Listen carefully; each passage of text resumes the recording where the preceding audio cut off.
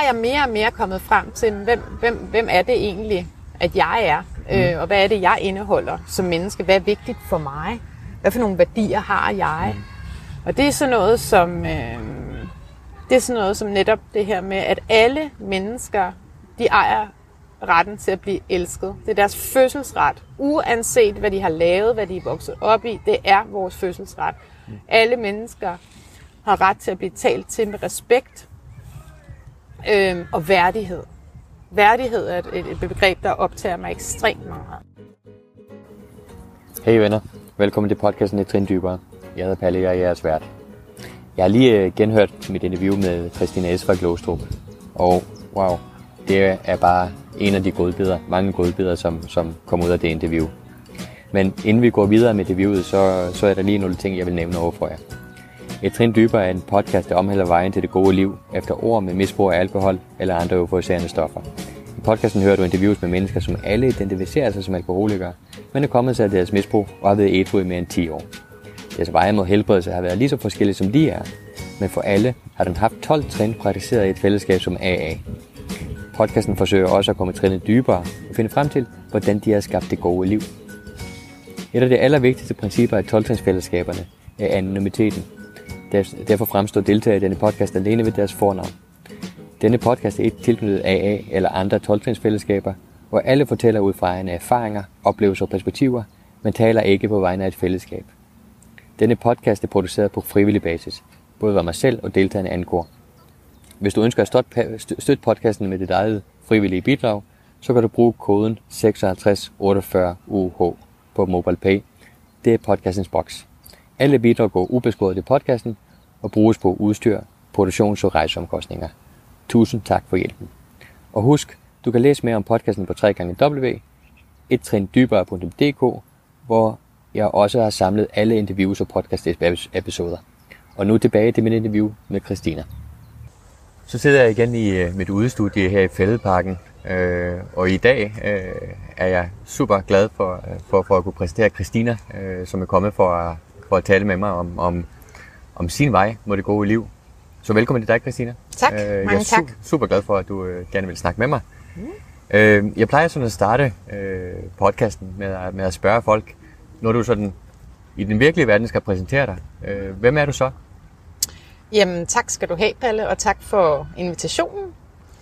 Jeg synes, det er et vigtigt projekt, du har gang i. Jeg er en kvinde, som er skilt og har 2 børn. Jeg arbejder som mentor og har til dagligt støttende samtaler med folk, som jeg kalder det, med sjove bogstavkombinationer og klistermærker, og som samfundet kalder diagnoser.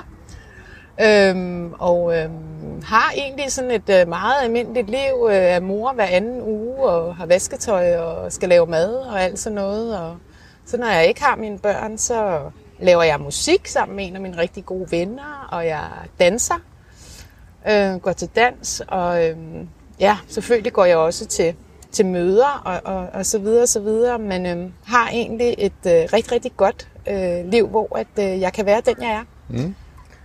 Og hvad er det gode liv for dig? Det gode liv for mig, det er faktisk lidt i tråd med det, jeg lige sagde, at det er en hver menneskes fødselsret at blive elsket, som de er, og at vi alle sammen har lov til at være dem, vi er. Og at det, som jeg egentlig skal finde ud af med mit liv, det er, hvem jeg er, hvad mine værdier er, og hvad jeg skal her i livet. Og det synes jeg egentlig, jeg har fundet meget godt frem til at leve efter nu. Ja. Men det har måske ikke altid været sådan. Nej, det har det bestemt ikke. Det var noget anderledes for 16 år siden. Ja. Men hvis vi sådan starter med at gå sådan lidt tilbage i tiden, og snakke med din baggrund, sådan, hvor du kommer fra og alle de her ting. Hvad kan du sige om det? Jamen, jeg kommer fra en provinsby på Sjælland. Jeg er enebarn, og jeg er opvokset med en mor og far, som boede sammen, indtil jeg blev 12 år, hvor det blev skilt. Og min mor, hun var alkoholiker, og drak ret heftigt. Havde meget korte perioder af sit liv, hvor hun var ædru. Og tog sit eget liv, da jeg var 14 år. Og min far, han arbejder meget, og har altid arbejdet meget. Har sin egen virksomhed, og det har været rigtig, rigtig vigtigt for ham. Så jeg har sådan stået meget alene med tingene. Jeg er halv polak, så halvdelen af min familie boede i Polen, så dem kunne jeg ikke rigtig sådan søge hjælp hos, eller hvad man skal sige. Og resten af bedsteforældrene på min fars side, de var døde, så jeg var sådan ret alene, men jeg havde sådan en strategi, tror jeg, overlevelsesstrategi. Det er man jo ikke bevidst om, når man er barn, men sådan, at jeg skulle bare, hvis jeg bare var rigtig, rigtig dygtig, og det var jeg, så kunne jeg godt fake mig igennem. Jeg har altid været sådan meget, eller da jeg var barn og ung, så var jeg meget frygtsom. Jeg var meget bange for, hvad andre mennesker syntes om mig, og deres dom over mig, og prøve hele tiden at tilpasse mig de forskellige miljøer, jeg var i, alt efter hvad jeg havde en forestilling om, der blev krævet af mig. Så det var hele tiden, det var et meget anstrengt liv, hele tiden at skulle prøve at regne ud, hvordan andre mennesker gerne ville have, at jeg skulle være, for at de kunne lide mig. Fordi det var jeg jo sådan set lidt afhængig af der. Jeg var så bange for, at folk ikke kunne lide mig. Og jeg vidste jo heller ikke rigtig selv, hvem jeg var i virkeligheden dengang. Og der var jo ikke rigtig nogen, der sagde noget til mine forældre, som var velhavende, og jeg kom i skole med rent tøj, jeg havde en madpakke i tasken, og jeg klarede mig sindssygt godt fagligt, og jeg smilte. Nok et meget anstrengt smil, men jeg smilte jo stadigvæk, og var sådan sjov også, ikke? Og var sådan en lille klovn og sådan noget, og nogen, der havde det svært. Så folk troede jo egentlig, at det var okay, og det gik meget godt, men jeg havde det jo rigtig, rigtig svært og helvede til i virkeligheden. Hvor langt tilbage kan du huske det, at have haft det svært? Jeg kan huske første gang, eller det har jeg så fået genfortalt, men måske kan jeg også huske en brudstykker af det, at min far kom hjem, som han gjorde altid sent, og så var jeg gået ud til ham i gangen og så sagt, mor ligger inde på gulvet, og hun er så mærkelig. Altså, allerede dengang har jeg været sådan præget af det her med utryghed, og at jeg ikke kunne regne med, hvad det var, at jeg blev mødt af, eller blev mødt med også. Så det har været meget tidligt, at jeg sådan ligesom har skulle lære at klare mig selv, og også fordi, at det der med at bede om hjælp for mig, det lærte jeg også meget tidligt, at det var ret uvelkomment. Altså, at det var altid sådan lidt ubelejligt, hvis jeg skulle have hjælp til noget, enten fordi min mor var skidefuld, eller fordi min far, han var meget optaget af sit arbejde, og var meget stresset over det.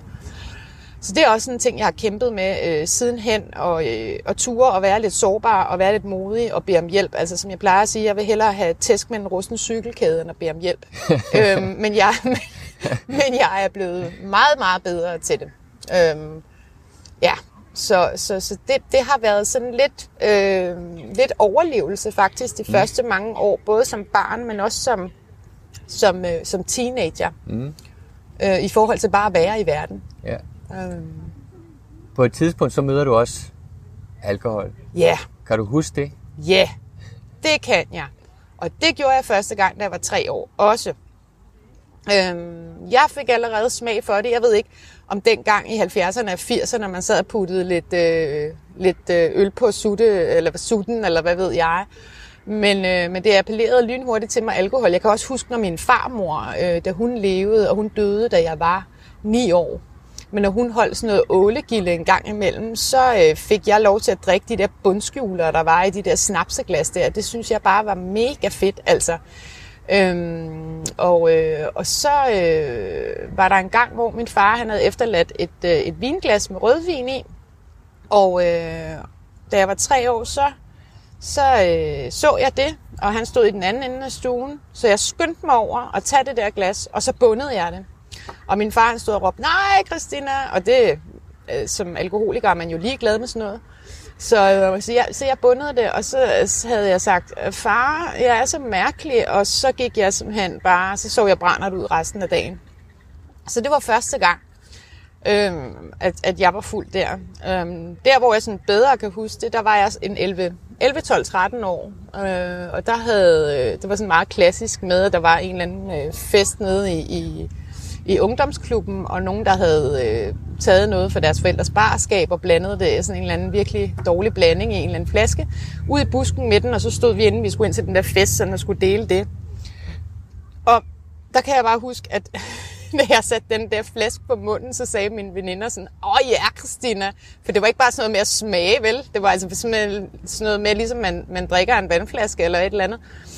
Og jeg for første gang i mit liv, så havde jeg det som om, at jeg kunne trække vejret helt ned i maven. Altså, jeg har altid gået og trukket vejret overfladisk helt op i brystkassen, fordi jeg hele tiden skulle være på vagt, følte jeg, over for alting.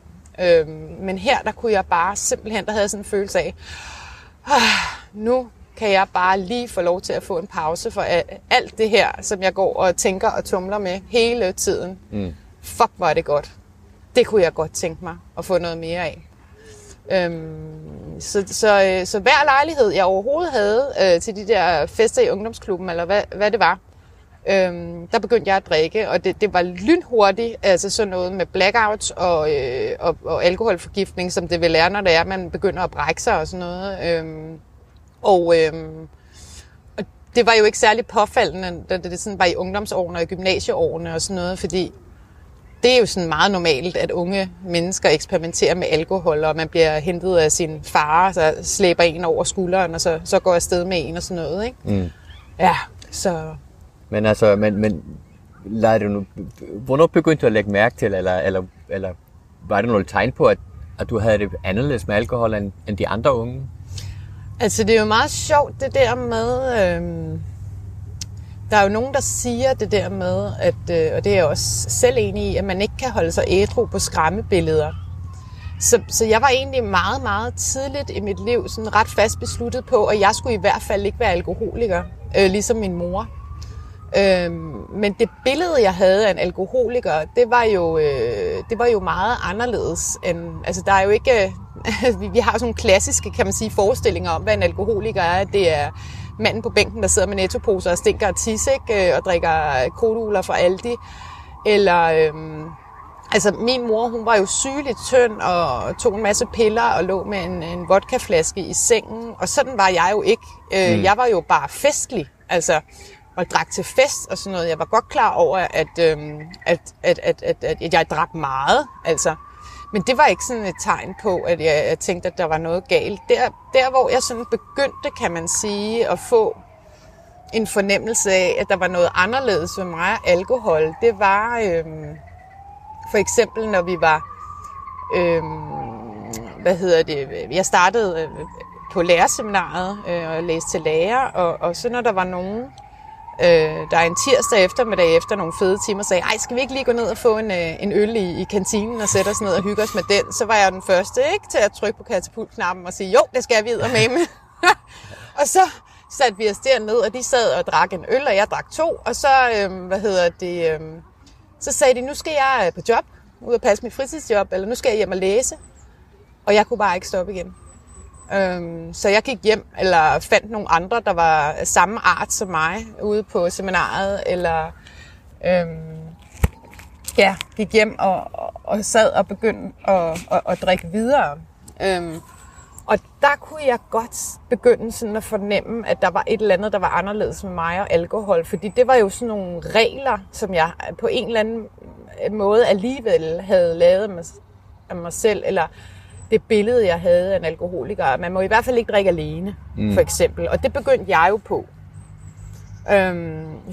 Så kunne jeg også godt se og høre på min adfærd, at når jeg så drak, jeg er jo meget, meget livsglad og festligt menneske, meget umiddelbar, meget ærlig. Men det fik lige en tak op af, når jeg drak. Så jeg blev meget, meget ærlig. Og når jeg sad alene og drak derhjemme og sådan noget, så fik jeg også, dengang var der heldigvis ikke noget, der hed Facebook og sociale medier og sådan noget, og mobiltelefon, så jeg tog fast i fastnettelefonen, når telefonbogen begyndte at ringe rundt, og lige sådan skulle fortælle lidt omkring, altså hvis folk nu havde noget, de gik og tumlede med, så kunne jeg da godt lige løse deres problemer og sådan noget. Og det fik jeg jo så genfortalt dagen efter, og det fyldte mig med så meget skyld og skam. Og så begyndte alle undskyldningerne jo også at komme med sådan et eller andet med, det er også fordi, jeg er begyndt at tage noget nyt medicin, og det sløver, og altså alle de der løgne begyndte også sådan at snige sig ind.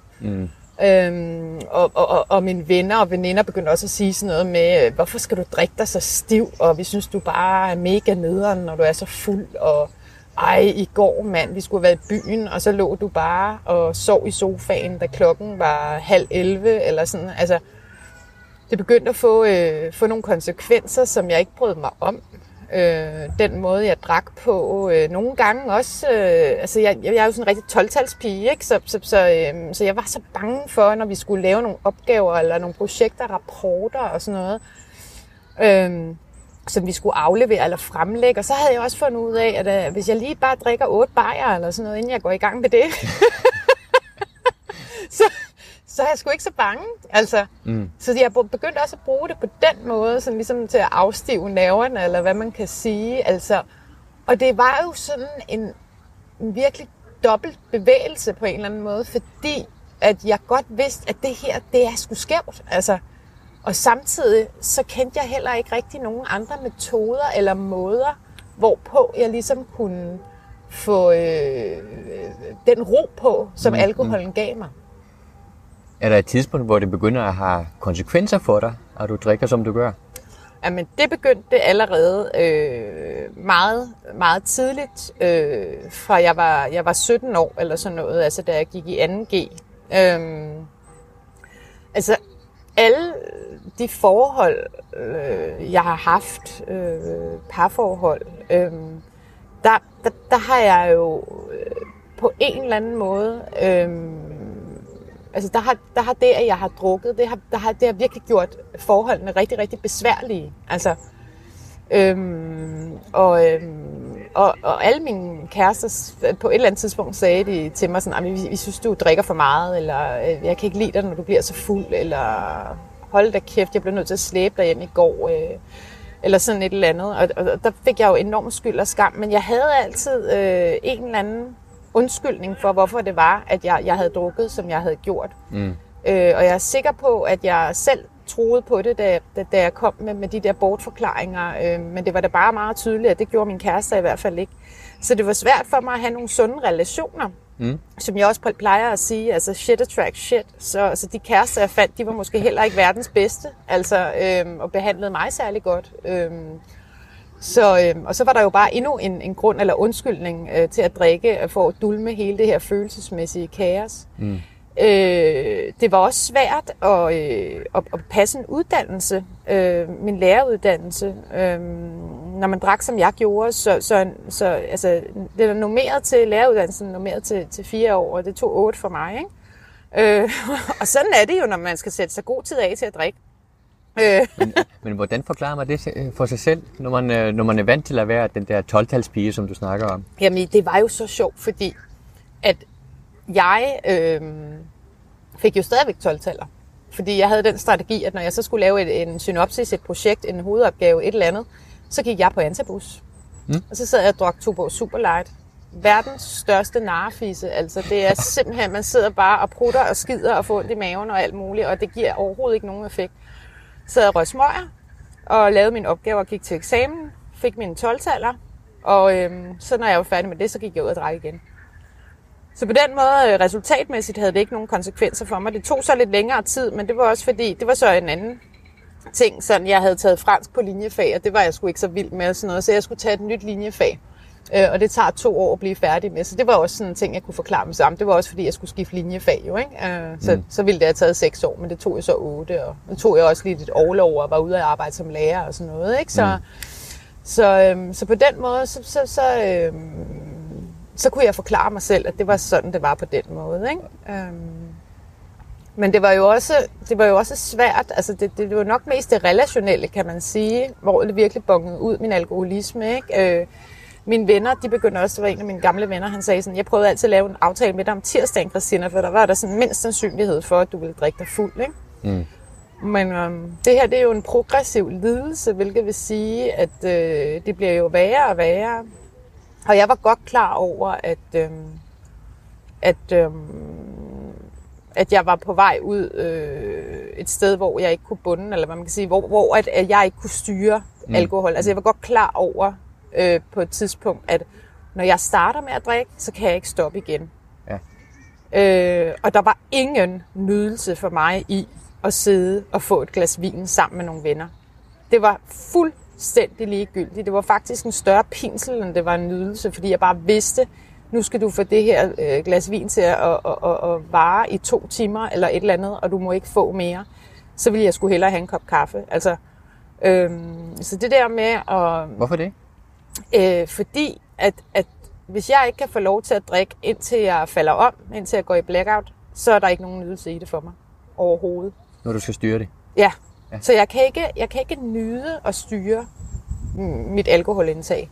Altså det er jo meget sjovt, fordi min far, han kan jo også godt lide gode vine og specialøl og alt sådan noget. Og han kan faktisk drikke sådan meget, altså hvis man skal måle det i kvantum. På et eller andet tidspunkt, så siger han, nu har jeg ikke lyst til mere. Og det er bare sådan en sætning og et begreb, jeg aldrig har forstået. Altså, at man kan det. At man bare kan mærke sådan helt naturligt, nu har jeg faktisk ikke lyst til mere. Altså, den evne har jeg slet ikke overhovedet. På et tidspunkt, så går det vel op for dig, at nu må det snart slutte med alkohol. Ja. Kan du huske, hvornår det skete, eller hvordan det var? Ja. Altså, jeg allerede fra jeg var, skal jeg se engang, 21 faktisk, der var jeg godt klar over, at der var noget, der var skævt med mig og alkohol, og der gik jeg jo som sagt på lærerseminaret. Men jeg var overbevist om, at det var på grund af, hvad skal man sige, den opvækst, jeg har haft, de vilkår, jeg har haft, som gjorde, at jeg havde nogle følelsesmæssige problematikker. Og det har jeg helt sikkert også haft. Men jeg var sikker på, hvis jeg kunne få talt med en professionel omkring de her ting, komme i noget terapi i et forløb, så ville jeg godt kunne lære at drikke normalt, eller så ville jeg kunne få et normalt forhold til alkohol. Så jeg gik til psykolog og snakkede om en baggrund og om alle de her ting, og det har helt sikkert været godt for nogle ting, men det hjalp ikke på min alkoholisme. Og det er jo også skamfuldt. Sådan, når man ikke er klar over, hvad alkoholisme er, så var det jo skamfuldt for mig, det her med, at jeg drak på den måde, som jeg gjorde. Så jeg evnede heller ikke at være ærlig omkring mit alkoholindtag over for de her dygtige terapeuter. Og så på et tidspunkt, så fik jeg pippet lidt om til en af dem, en psykolog, om, det kan jo faktisk også godt være, at jeg drikker lidt for meget. Og så sagde han, nå, men så laver vi en aftale, Christina, om, at hvor mange genstande skal vi sige, du må få her i weekenden? Og jeg tænkte bare, are you fucking kidding me? Altså, jeg tør sgu da ikke at sige, hvor meget jeg drikker. Og hvis jeg siger noget, hvad hvis jeg så siger for lavt? Og hvis jeg siger, hvor meget jeg egentlig reelt drikker, hvilket jeg overhovedet ikke havde styr på, så siger du jo, at jeg er alkoholiker, og det vil jeg jo ikke være for helvede. Så jeg var... Så jeg sagde bare sådan 6 øl eller sådan noget. Så siger han, okay, så siger vi, at du drikker 6 øl over sådan en weekend, og så kommer du tilbage og fortæller, hvordan det er gået. Og det gjorde jeg, så jeg drak 6 øl, og så drak jeg bare ind til jeg signede. Så jeg talte ikke. Og så gik jeg tilbage, og så sagde jeg, ej, det gik måske ikke lige så godt. Og så snakkede vi ikke mere om det. Men kan du huske den aften, eller den weekend, hvor du skulle drikke kun de der 6 øl? Det sked jeg da på. Det sked du bare på? Fuldstændig. Jeg prøvede virkelig at drikke de der 6 øl, og så da jeg havde fået de der 6 øl, så tænkte jeg bare, altså, fuck that shit. Ja. Men helt ærligt, det er jo ikke muligt for mig, det der igen. Jeg kan ikke nyde det, hvis jeg skal sidde og være så kontrolleret omkring det. Okay. Men så kommer du tilbage efter det forsøg? Ja, og så måtte jeg jo fortælle, at det var ikke gået så godt jo. Og det alkohol også gjorde ved mig, når jeg havde haft de der blackouts og så videre og så videre. Jeg var ikke sådan en, der kunne drikke flere dage i træk, eller sådan, jo, måske lige på Roskilde Festival, men ellers, altså, jeg drak jo virkelig, virkelig meget på sådan en aften, og så sejnede jeg, og så dagen efter, så havde jeg det simpelthen så skidt. Og det er jo meget sjovt, det jeg troede var tømmermænd, altså det, som andre har forklaret som tømmermænd, at det var normalt at have det, som jeg havde. Altså, men jeg var jo abstinent. Altså, jeg havde koldsved ned ad ryggen, og jeg var helt hvid i hovedet. Og altså, det troede jeg bare var tømmermænd, men det var det jo ikke. Jeg var jo simpelthen så abstinent. Altså, jeg blev meget deprimeret, når jeg havde taget de der drukture der. Ekstremt deprimeret, og jeg var også sådan generelt meget deprimeret, fordi at jeg ikke rigtig synes, der var så mange ting i mit liv, der fungerede. Altså, især på det relationelle plan.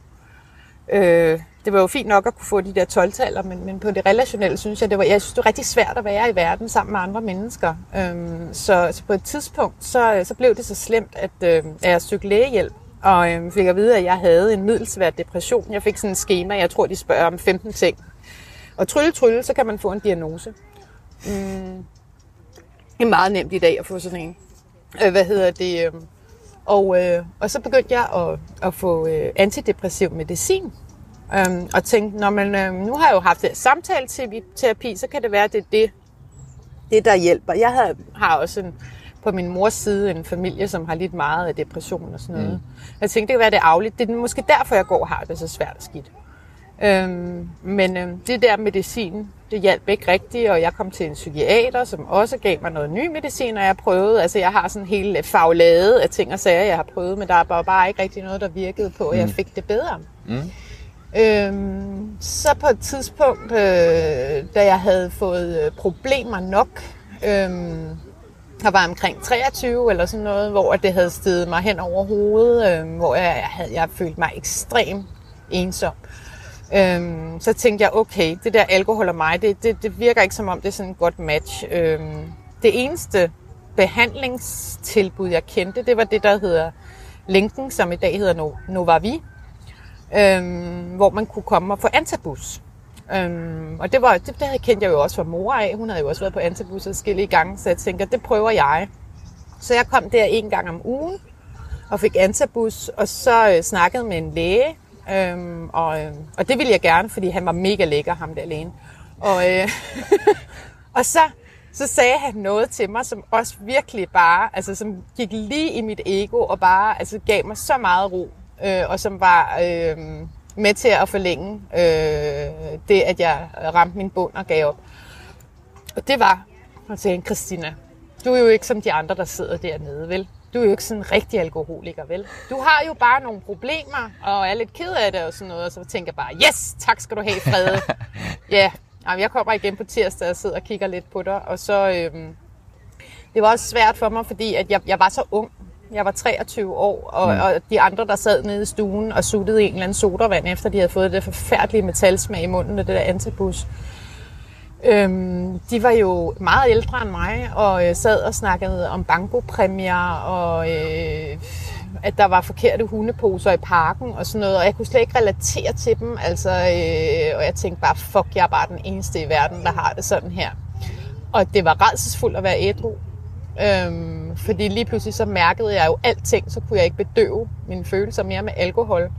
Og jeg prøvede at overbevise mig selv om, hvor fedt det er, men jeg var så rastløs, og jeg vidste slet ikke, hvad jeg skulle gøre med min tid. Altså, og det der med, jeg prøvede også at gå i byen sammen med mine venner, og stå der og være ædru og sutte i en cola og sådan noget, og det var bare, hold kæft, hvor var det nederen, mand. Altså, så prøvede jeg også at gå i sådan noget gruppeterapi på et tidspunkt, hvor vi var sådan en blandet gruppe af, jeg var jo ikke alkoholiker jo, jeg var jo pårørende til en alkoholiker. og så var der også alkoholikere til stede, og så sad jeg og blev ved med sådan at banke næve ned i bordet og sådan noget. Hvor fanden drikker I og sådan noget, ikke? Og de var sådan, vi ved det sgu ikke rigtigt, altså det er fandme svært at forklare og sådan noget. Og det virkede jo heller ikke rigtigt. Altså, så jeg synes virkelig, jeg prøvede mange ting for at få et godt liv. Altså det var jo det, jeg gerne ville have. Jeg ville gerne have et godt liv. Og jeg vidste bare ikke, hvordan jeg skulle gøre. Og jeg var jo meget handlende, meget aktiv, meget opsøgende. Jeg synes jo, jeg gjorde alt, hvad jeg kunne for at få et godt liv. Og jeg kunne bare ikke. Og jeg kunne heller ikke leve uden alkohol. Altså, så det var virkelig, da jeg var 26, det var så der, hvor at jeg gav op og bare måtte erkende, jamen, jeg er alkoholiker. Altså, og jeg... Hvad skete der der? Jamen, jeg skulle passe min fars ekskærestes søn. De skulle en tur til min far, og min daværende papmor skulle en tur til Jylland. Eller, nej, det var Bornholm. Ej, jeg blev 40, man må godt sådan gå enormt meget op i detaljerne. Hvad hedder det?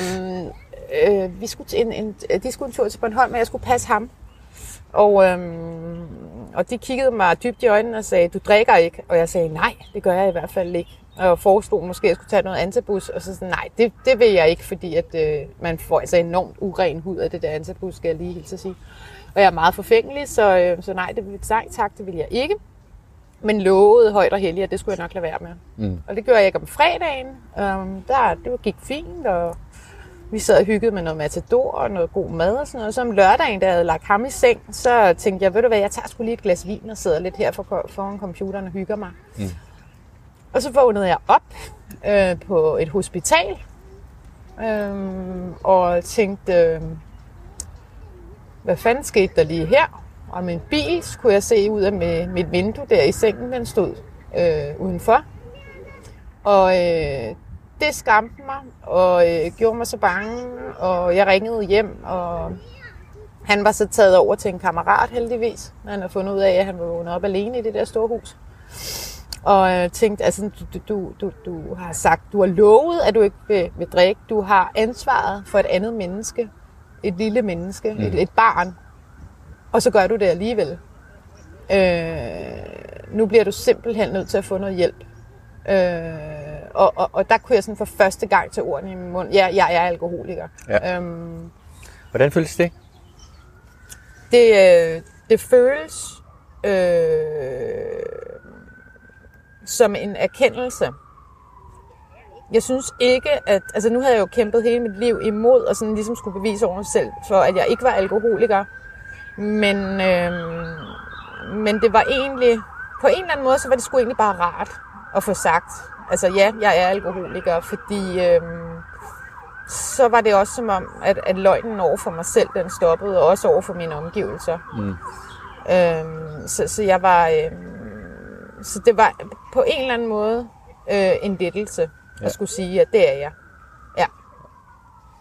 På et tidspunkt, så møder du jo noget andet end lænken og andre behandlingstilbud. Ja. Kan du fortælle lidt om det? Eller hvordan var det? Altså kom du fra din antabusbehandling i lænken, og så over et andet sted, eller hvordan var det? Altså på det der hospital, der var der sådan en masse brochurer omkring behandlingssteder i Danmark. Og jeg har jo været mange gange på hospitalet til udpumpning og alt muligt, fordi der er søde mennesker, der har fundet mig på gaden og ringet efter en ambulance. Og en af gangene, der var jeg på hospitalet sammen med en mand, som heller ikke kunne tåle at drikke. Han havde så også en anden lidelse, han var bipolar. Og jeg tænkte bare, hold da kæft, mand, stakkels menneske, ikke? Vi sad der i en eller anden tv-stue eller sådan noget, og jeg sad og så et eller andet ligegyldigt i fjernsynet, så lige pludselig kommer han over og siger, skal vi ikke sidde og snakke lidt sammen i stedet for? Og så slukkede han fjernsynet, og så tænkte jeg bare, den nar, mand, hvad fanden bilder du dig ind? Jeg gider da ikke at sidde og snakke med sådan en tosse, altså. Så begyndte vi at snakke om det der, hvorfor vi var der, og sagde, jeg kan måske lige til at drikke lidt for meget i går, og han sagde sådan, ja, men jeg kan heller ikke tåle at drikke. Jeg er både bipolar, men jeg er også alkoholiker, og så tænkte jeg, nå. Ved du hvad, du skulle tage og læse den her bog, sagde han til mig. Det er en, der hedder Ole Mikkelsen, og ham kendte jeg jo godt, det var jo ham der fra Bogarterne. Det var sådan noget, der var sådan lidt snobbet intellektuelt og sådan noget, så var det lige noget for mig. Han er også alkoholiker, jeg sender den til dig, sagde han så. Så tænkte jeg, yeah right, selvfølgelig gør du det, din tosse, ikke? Men det gjorde han fandme. Og så havde han sendt den der bog til mig, og så havde jeg læst den der inden sidste gang, han kom på hospitalet. Og ham der, den der fornemme franske filmanmelder der, Ole Mikkelsen, han havde jo været i sådan noget Minnesota-behandling. Og så tænkte jeg, det skal jeg også. Så jeg fandt sådan en brochure. Jeg begyndte at ringe rundt til de forskellige behandlingssteder. Jeg gik meget op i, der var nogen, jeg var kun 26 jo, så jeg gik meget op i, der var nogen på samme alder som mig. Fandt et sted, hvor det lød som om, at de var faktisk interesserede i, hvem jeg var, og ikke bare i mine penge. Det var ikke mine penge, det var min fars penge. Og så, så tog jeg afsted der på et nedlagt plejehjem, og var i 5 uger i en døgnbehandling. Og det blev ligesom et startskud til at være ædru. Og der lærte jeg jo lidt omkring, hvad alkoholisme er. Og de definerer det jo også som en sygdom. Og at det ikke er noget, jeg egentlig selv bestemmer, om jeg skal være eller ej, eller noget, jeg sådan kan styre eller kontrollere, om jeg skal være. Det er bare noget, jeg er. Og det var jo fint nok, og det var jo nemt at være... det var jo ligesom sådan et højskoleophold, ikke? Altså... hvor at man var aktiveret fra klokken 7 om morgenen til klokken 9 om aftenen. Med gruppeterapi og individuel terapi, og så skulle man også gå og skure nogle lokummer og sådan noget en gang imellem, og sove lidt og sådan noget, ikke? Og få dejlig mad serveret og alt sådan noget, og det var jo nemt. Altså, og det var også mega fedt at få 5 uger uden at der blev stillet nogle krav til en, udover at man skulle passe sin behandling, og altså, det var jo super fedt. Så kom jeg hjem igen, og så blev det svært at være ædru. For lige pludselig, jeg var sygemeldt. Jeg var så heldig, at jeg var sygemeldt det første år, da jeg var ædru. Men lige pludselig, så var der rigtig meget tid. Og der var rigtig meget tid til at tænke. Og der var lige pludselig folk, der begyndte at kontakte mig, og gerne ville se mig, og nogen, der stillede nogle krav til mig, og sådan noget. Og det er jo ikke svært at være ædru, når man er aktiveret hele tiden, og der er nogen, der passer på en og tager sig af en. Men lige pludselig, jeg var jo 26, jeg er voksen menneske, jeg skulle passe på mig selv, jeg skulle tage mig af mig selv. Jeg selv lære at navigere i verden. Så da der var gået 4 uger, efter min far havde betalt 75.000 kroner til et ophold i sådan en behandling, så var jeg klar til at drikke igen. Hvorfor det? Jamen jo, altså jeg var jo ret stolt af min bedrift. Af mit højskoleophold der, ikke? Ja. Så det der kæmpe ego der, ikke? Det ringede jo rundt til alle mine venner og bekendte og sagde, nu skal du høre, hvor jeg har været de sidste 5 uger. Jeg har været i sådan en behandling der, og jeg skal ikke have noget at drikke, når vi 2 skal være sammen og sådan noget. Men så var der en af mine gamle veninder, som jeg ringede til, hvis bryllup jeg var inviteret til. Og jeg sagde bare sådan, ja, og jeg skal ikke have noget at drikke til dit bryllup. Nej, sagde hun, det skal du ikke, fordi du er ikke inviteret med alligevel. Og det gjorde mig simpelthen så harm, børnesur, selvmedlidende. Altså jeg tænkte bare, nu har jeg krafteddermame været så dygtig at få et 12-tal i behandling. Og så siger du sådan der til mig, hvad bilder du dig ind? Og bare den ting altså gjorde, at jeg tænkte, hvis der er noget alkohol tilbage i min lejlighed, så tager jeg hjem og drikker det. Jeg boede på det tidspunkt nede hos min far. Så det gjorde jeg. Jeg tog ind i min lejlighed, og heldigvis så har jeg sådan en dejlig medafhængig far, og min tidligere papmor, så de havde cleanet alt, hvad der var i den lejlighed. Og som jeg plejer at sige, man kunne foretage operationer inde i den stue, så clean var der. Og heldigvis gjorde det mig så bange, at jeg havde taget den beslutning. Altså, og også fordi det var sådan en beslutning, der bare skete sådan på et splitsekund. Altså, at jeg valgte at tage til et AA-møde i stedet for. Okay. Og så tog jeg ned, og så fortalte jeg om min oplevelse, og at jeg havde drikketrang, og havde det helvede til. Og så var der en rigtig sød ældre kvinde, som bare havde været ædru i sådan noget 10.000 år eller et eller andet, ikke? Som gav mig sit telefonnummer, som jeg kunne ringe til. Og det begyndte jeg så at bruge. Og så sagde hun, ved du hvad, jeg synes, du skal få dig en sponsor og komme i gang med de der trin. Okay. Nu skal vi lige sådan høre lidt. Var det første gang, du kom til AA-møde, eller kendte du til AA? Var du gået til AA-møder før det? Nej, jeg kendte overhovedet ikke noget til AA, eller havde gået til AA-møder overhovedet. Altså, jeg havde set det der klassiske, som man har set i amerikanske film der, ikke? Hvordan sådan noget foregår. Men jeg havde overhovedet ikke tænkt over, at det skulle være noget for mig, eller at det var nogle mennesker, jeg kunne relatere til, der sad sådan et sted. Altså, som i overhovedet ikke. Jeg var sikker på, at det var kun sådan nogle højt uddannede, professionelle mennesker, der kunne hjælpe en, der var så kompleks som mig. Så nej, det var sådan mit første møde med AA. Ja. Og nu er men hun foreslår, at du skulle ringe til sig hver dag. Ja. Og at du skulle finde dig en sponsor. Ja. Hvorfor står du ved det? Jamen altså, jeg gjorde sådan set bare det, hun sagde, egentlig. Fordi jeg havde ikke rigtig nogen andre sådan, gode idéer selv omkring, hvad det var, der skulle kunne hjælpe mig. Altså, der er et klogt menneske, desværre ikke mig, der har sagt, at alkoholisme er en sygdom, der sidder mellem ørerne.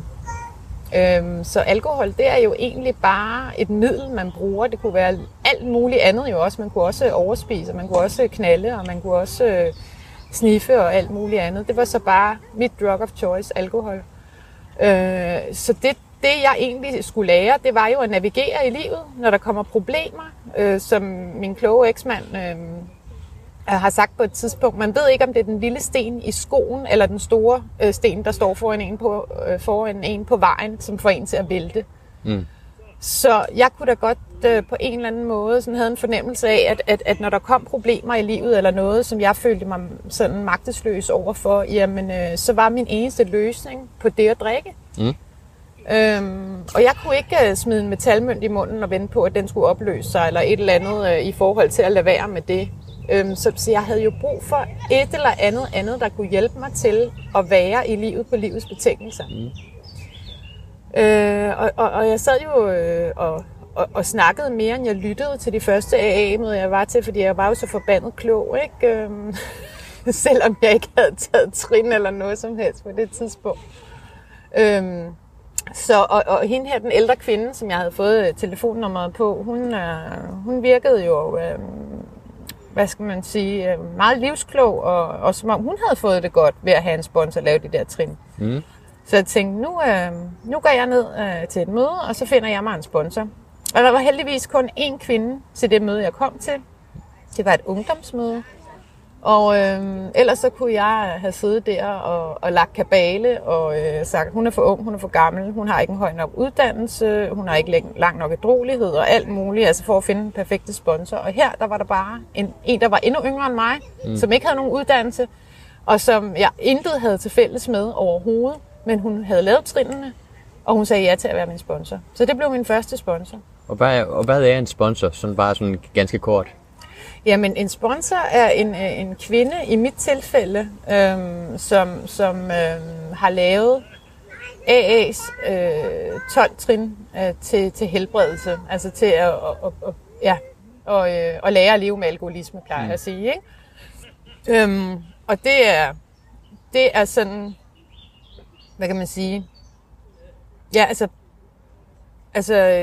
hvad var det, du sagde, hvad en sponsor var? Eller? Ja, en sponsor. Ja. Og så var der jo også en, jeg kunne ringe til, når det var, at jeg fik det svært og sådan noget. Ikke? Altså, jeg kender sgu da ikke nogen andre steder, hvor er sådan en service, der er helt gratis, vel? Altså, hvis man går til psykolog eller et eller andet, ikke, så har du mellem 50 minutter og en time, og så siger du, okay, så får jeg en tid i næste måned, fordi det er jo lidt halvdyrt, ikke? Altså, og her, der kan man jo simpelthen bare ringe, når man har lyst, eller når man vil, eller og få en snak. Altså, det var da helt fantastisk tilbud. Og så skulle jeg jo også lave, altså der er jo mange forskellige sponsorer, og mange forskellige måder at være i AA på, og have sponsor på, og sådan noget også. Og jeg er åben over for det hele, whatever works. Den sponsor, jeg fik, synes vi skulle lave de 12 trin sammen. Og så sagde hun, og det var et forslag, og så siger hun, og så stillede hun mig også nogle andre forslag, jeg sådan kunne begynde på hver dag, lige med det samme. Og så sagde hun til mig, at, så spurgte hun mig, er du villig til at gøre de her ting, de her forslag, de her daglige forslag, til at lave trinene? Og ellers så kan jeg ikke hjælpe dig. Og det var jo bare, tænkte jeg så bare, ikke? Fordi så var det jo op til mig. Det var jo op til mig, om jeg ville gøre det her eller ej. Og jeg fik ikke nogen karakter i det. Det vil sige, der var ikke nogen 12-taller at høste på det. Og, altså, du får jo så meget, som du lægger i det. Altså, og der kommer ikke nogen, der skælder dig ud, hvis du ikke gør det, og sådan noget. For fanden, mand. Altså, tænker jeg bare. Men man kunne ikke få nogen priser eller noget heller. Altså, det var mega dygtig. Så det var fuldstændig op til mig lige pludselig, hvor godt jeg ville have det. Og det var jo også så vildt at komme til de her AA-møder og komme ind. Det var for første gang i mit liv, hvor at der var sådan en art ligesom mig. Der var ikke nogen, der sad og skulle behandle mig, analysere mig, komme med nogle diagnoser, noget som helst. De sad bare der og delte deres historier, og derigennem kunne man måske finde noget identifikation, eller der var også rigtig meget skyld og skam, der røg væk fra mit liv. Altså sådan, så var en, der sad og sagde, hold kæft, så var jeg så stiv, mand, at jeg pissede i bukserne, og så skreg alle bare og grin, ikke? Altså, hvor jeg bare tænkte, gud, så er jeg da ikke den eneste, der har gjort det. Altså, det var jo mega fedt. Så der var jo den her frihed og frivillighed i det, som både var enormt skræmmende og enormt tiltrækkende også på samme tidspunkt. Mm. Men du gik i gang med at arbejde med din sponsor. Ja. På trinene. Som du kaldte program til helbredelse. Ja. Ja. Ja. Prøv at sige lidt mere om det. Var det svært? Eller er det svært? Eller hvordan? Ja, altså det er svært, hvis man ikke er villig til at gøre, hvad der bliver foreslået. Mm. Det er svært, hvis man ikke er villig til at være åben over for nye ting. I vores store bog, eller blå bog, eller hvad folk de kalder den, her står der, at vi bliver nødt til at tage de gamle idéer, vi havde omkring, hvordan vi ville få det godt, og kaste dem ud af vinduet og tage fat på at sætte nye. Og nogle af tingene af det, jeg blev foreslået, det gav meget fin mening for mig, og der var andet, hvor jeg bare tænkte, hvorfor fanden skal jeg det? Ikke? Mm. Altså, og det, jeg startede med, det var jo de her daglige forslag, som ikke på den måde er en del af de 12 trin, men som er nogle forslag, som blev brugt i min gamle hjemmegruppe. Min hjemmegruppe, det er den AA-gruppe, som jeg kom i starten i AA hver mandag. Mm. Og en af tingene var, at jeg skulle gå på knæ og bede til en højere magt. Det kunne jeg godt se var fint nok at se en mening med. Jeg har aldrig haft nogen aversion i forhold til religioner eller spiritualitet eller på anden måde, at der ikke skulle være et eller andet, der passede på mig. Altså jeg kunne bare kigge tilbage på mit liv, inden jeg blev ædru, hvor mange gange jeg egentlig godt kunne have været død, altså, og der har været et eller andet, der har på en eller anden måde passet på mig. Så det fandt jeg meget god mening i. Men det var jo bare så enkelt. Altså, jeg var sådan en, der gerne ville komplicere og teoretisere alting. Ikke? Så det der med at skulle gå på knæ og bare sige, kære Gud, giv mig en ædru dag, tak. Det kan da ikke være så enkelt, hva'? Men jeg gjorde det bare. Jeg gjorde det bare, fordi at jeg havde jo prøvet alle de her forskellige menneskelige løsninger, som jeg har fortalt om, psykolog og psykiater og gruppeterapi og bansabus og bla bla bla.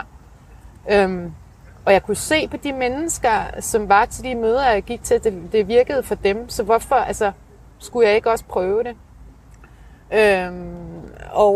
Så derfor gik jeg i gang med det. Nu skulle jeg skrive en taknemmelighedsliste hver aften, hvor det behøvede ikke at være super langt eller noget, hvor jeg nævnte alle de ting, jeg var taknemmelig for. Og i mit verden igen, der skulle det jo kompliceres, ikke, og gøre stort og sådan noget, ikke? Altså men der blev det også en øvelse i at kigge på de nære ting og dagen i dag. Altså være i nuet. Jeg er jo sådan en, der hele tiden enten gerne vil være i fortiden og sidde og tænke på alle de der ting, der var dengang, og hvad det er, der har gjort ved mig i dag. Eller også så er jeg sådan en, der er bange for fremtiden og prøver at styre og kontrollere den. Men det der med at have den der taknemmelighedsliste, det er en god øvelse til at være i nuet. Hvad er jeg glad for i dag? Jeg er sgu glad for, at mine børn er sunde og raske. Jeg er glad for, at jeg har et sted at bo. Jeg er glad for, at jeg har fået noget dejlig økologisk mad. Sådan nogle ting. Det var jo også så langt væk i min bevidsthed, at man kunne være glad og taknemmelig for sådan nogle ting. Så det begyndte jeg også på. Og så skulle jeg komme til nogle AA-møder hver uge. Jeg skulle vælge 2 faste møder, jeg gik til. Og det var nok det allersværeste. Eller noget af det sværeste. Jeg har altid været sådan en, der har haft alle mulige undskyldninger for, hvorfor jeg ikke skulle komme sådan og være vedholden omkring nogle ting. Og det kunne være fra alt, hvad der startede en ny serie, eller en episode af en eller anden yndlingsserie, eller sådan noget. Puha, så fik jeg lige pludselig meget ondt i maven, eller et eller andet, og har altid brugt sygdom sådan, til at melde fra til ting. Men her, der var der altså noget, jeg skulle passe. Og så en god måde at forpligte sig til et møde på, det var ved at lave det, der hedder service. Og service har ikke noget med bileftersyn at gøre, eller noget som helst. Det har noget at gøre med at komme og bidrage med et eller andet til møde med min hjælp. Så jeg serverede kaffe til et af møderne, eller stod og lavede kaffe, kom en halv time før og lavede en masse kander kaffe. Og til et andet møde, så stod jeg og samlede cigaretskodder op efter mødet, dem der ikke kunne ramme askebæret. Og så tænkte jeg jo også bare, altså kunne man ikke lave nogle kompetenceprofiler her, eller et eller andet? Kunne der ikke være en mødeledertjans til mig, eller sådan noget? Altså hvad fanden er det for noget? Jeg skal komme her, det tager 30 sekunder at stille det der askebær ud, og så skal jeg være her en time før mødet, mand. Altså, den tid kunne min sponsor skulle da bruge til at stå og snakke med mig. Jeg har masser af problemer, mand. Altså, for helvede. Men det gjorde, var jo, at jeg blev nødt til at forholde mig til de mennesker, der var der, og begyndte at snakke lidt med dem. Jeg var sådan meget heldig, at det møde, jeg startede med at komme til, der var sådan en kultur, kan man sige, hvor man havde meget hjalp mænd, og kvinder hjalp kvinder. Og jeg er jo sådan en, der kan blive forelsket på 5 minutter, og i AA, der er jo også sådan noget med, altså vi deler jo mange sådan personlige ting og følelser og sådan noget, og lige pludselig så kunne man jo bare tænke, wow, det her det er bare drømmemanden, han forstår mig og alt muligt. Og den løsning havde jeg jo prøvet mange gange før i mit liv. Jeg havde jo altid sådan en idé om, at der bare skulle komme en eller anden mand og give mig en masse kærlighed, og så ville jeg få det godt. Og sådan var det jo ikke. Altså det var jo virkeligheden. Jeg skulle lære at søge kærligheden fra Gud, højere magt, universets kraft, whatever you want to call it, og lade det fylde mig op, og også lære at holde af mig selv. Så det var godt, at de der kvinder, der kom til det møde, de sagde sådan, ej Christina, kom du herover og sæt dig og sådan noget. Så jeg begyndte at få et kvindefællesskab omkring mig. Og en masse dejlige kvinder, som havde et godt program, og som jeg kunne få nogle telefonnumre på og snakke med også, så det ikke kun var min sponsor, jeg kunne ringe til. Og så blev jeg også opfordret til at være noget for dem, der var nyere end mig selv, altså få nogle telefonnumre på dem, og det synes jeg fandme også var åndssvagt. Altså, helt ærligt, jeg har været her i en uge, eller et eller andet, eller 14 dage, eller sådan noget, og så sagde jeg også sådan, hvad hvis de ringer, eller hvad hvis jeg skal ringe til dem, og så skal jeg, hvad skal jeg sige? Jeg har ikke noget program, jeg kan ikke de der 12 trin endnu, jeg kan ikke alt det der. Og så sagde min sponsor, kunne du prøve at spørge, hvordan går det? Og så, nå ja, okay, hvis det er på det niveau, vi er i, jamen så gør jeg bare det.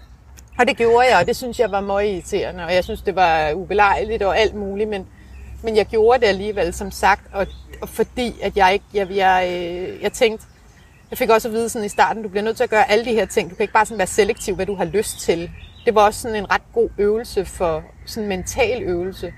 Hvorfor var det svært? Fordi det ikke var lystbetonet, fordi det ikke var noget, jeg havde lyst til, fordi jeg var pisse bange.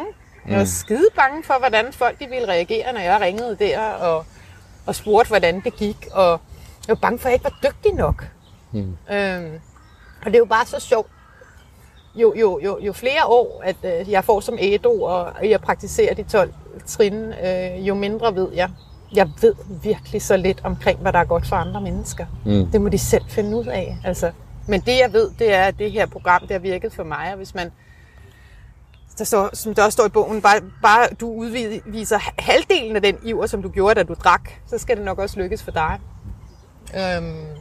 Så det var nogle af de der sådan daglige ting, som jeg startede med. Så var der også sådan, hvad kan man sige, et affirmationskort, som hedder Bare for i dag, hvor man kan læse lidt omkring, det er sådan, man læser en lille tekst omkring, at man ofte for eksempel er så glad, som man bestemmer sig for at være, og i dag vil jeg være sød og rar og veltalende og alt muligt, jeg kan det ikke udenad. Men altså sådan en lille påmindelse om, at det er bare i dag, ikke? Altså det er også en slogan, vi har en dag i gangen, ikke? Altså jeg kan jo ikke love nogen, at jeg er ædru resten af mit liv, men jeg kan bestræbe mig på at være det i dag med hjælp fra min højere magt og mit fællesskab, ikke? Så jeg gik i gang med at læse Store Bog, den gamle udgave. Nu er kommet en ny, men det gik jeg i gang med. Og så begyndte jeg at lave de her 12 trin med mine sponsor. Et trin ad gangen, og det første var jo, at jeg skulle indrømme, at jeg var magtesløs over for alkohol. Og den var allerede faldet på plads ret hurtigt. Og jeg kunne også identificere mig med de ting, der stod i de første 3 kapitler af vores store bog, i forhold til det der med, kan du identificere dig som værende alkoholiker? Og, måske vigtigst af alt for mig, at enhver tanke om, at en alkoholiker nogensinde vil komme til at drikke normalt, må udslettes. Altså, simpelthen, den skal bare destrueres, den tanke. Og jeg havde ikke noget ønske, og jeg havde ikke noget håb om, at jeg nogensinde ville komme til at drikke normalt, for jeg havde prøvet. Jeg havde prøvet rigtig mange gange. Mm. Så det vidste jeg godt.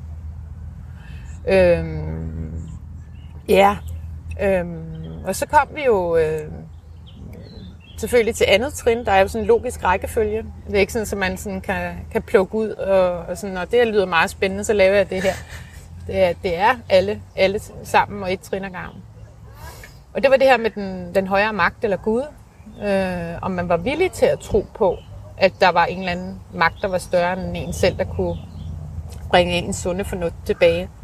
Og der har jeg er jo stadigvæk lidt sådan en sprognørd og sådan noget, ikke? Altså, og også begrebsnørd. Så jeg synes, i den engelske udgave, der står der det her med, we came to believe that a higher power could bring us back to sanity. Og det der med sanity, det er et meget bedre ord for mig, for det betyder, at jeg har været sindssyg. Og det er jo også sindssygt at blive ved med at drikke, og blive ved og tro, at man kan komme til at drikke normalt, når man drak, som jeg gjorde. Mm. Sund fornuft er at binde snørebåndene, så man ikke falder i dem, eller tage en paraply med, når det regner og sådan noget. Ikke? Men det der med, at jeg faktisk har været sindssyg en gang, eller min handling har været sindssyg, det kunne jeg meget bedre forholde mig til. Og at der var en eller anden højere magt, eller et eller andet spirituelt, der kunne hjælpe mig med det. Det var jeg åben over for, og også villig til at tro på, fordi alt andet havde fejlet. Mm. Altså. Så hvorfor ikke? Mm. Og så, det er jo sådan meget handlingsorienteret hele tiden, vores program.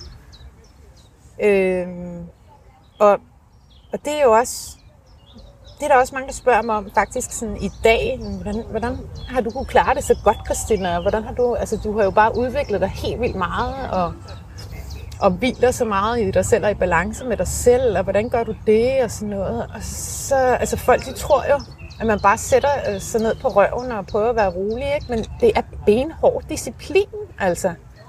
Det er simpelthen lidt ligesom, kunne jeg forestille mig at træne til et maraton. Det har jeg jo så ikke prøvet. Tror jeg heller ikke kommer til. Eller hvad? Nå, man ved aldrig. men det er simpelthen at blive ved med det her med at sætte sig ned hver dag og bede og meditere, og når der kommer noget i vejen, altså få skrevet sin selvrensagelse og prøve at være et bidrag til verden, i stedet for at sætte sig derhjemme og vente på, at tingene kommer dumpende ned i skuddet på en.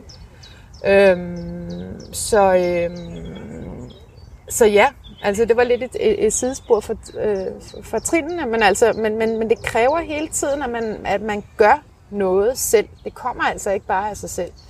Og andre gange, så handler det selvfølgelig også om at læne.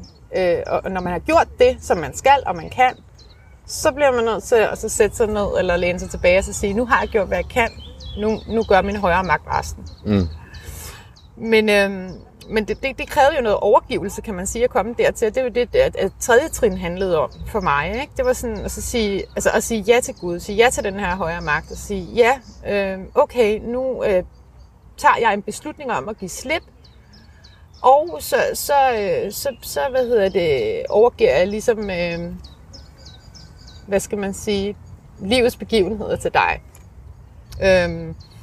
Og det gjorde jeg så i tredje trin.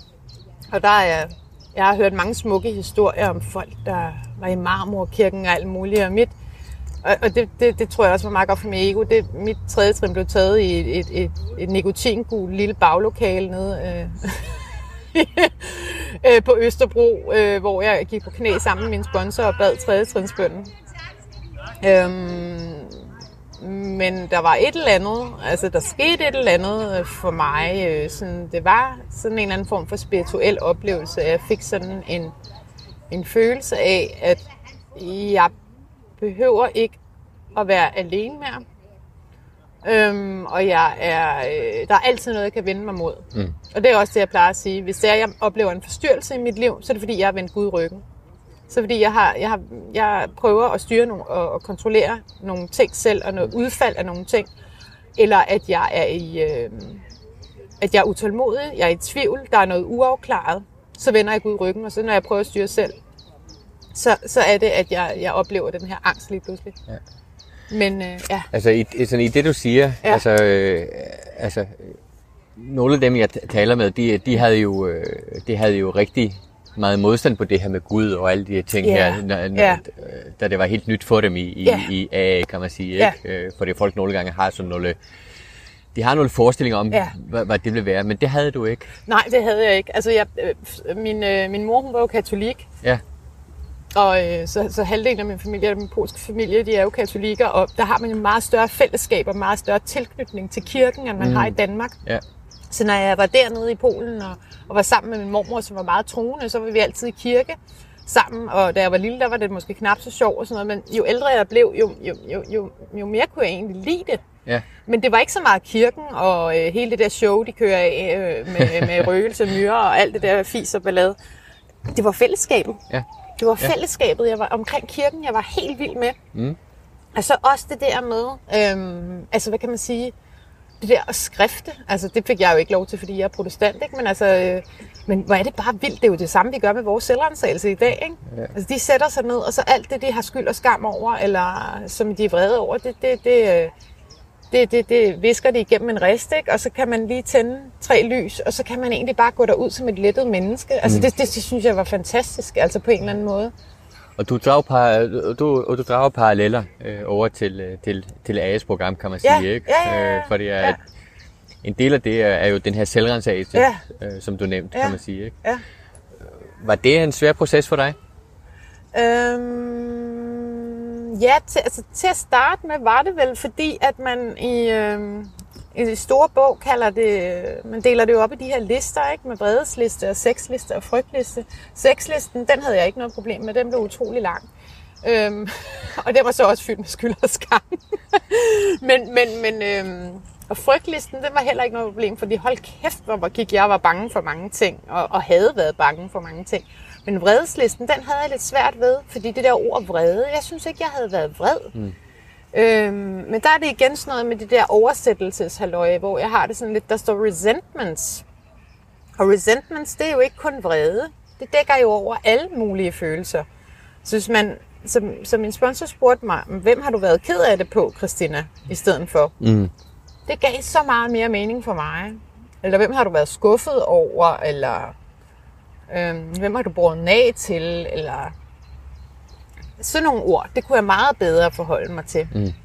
Og så var det ligesom om det kørte for mig, og det var jo en helt anderledes anden måde at bearbejde fortiden på, end jeg nogensinde havde prøvet. Jeg havde altid siddet og snakket, og det er jeg utrolig god til.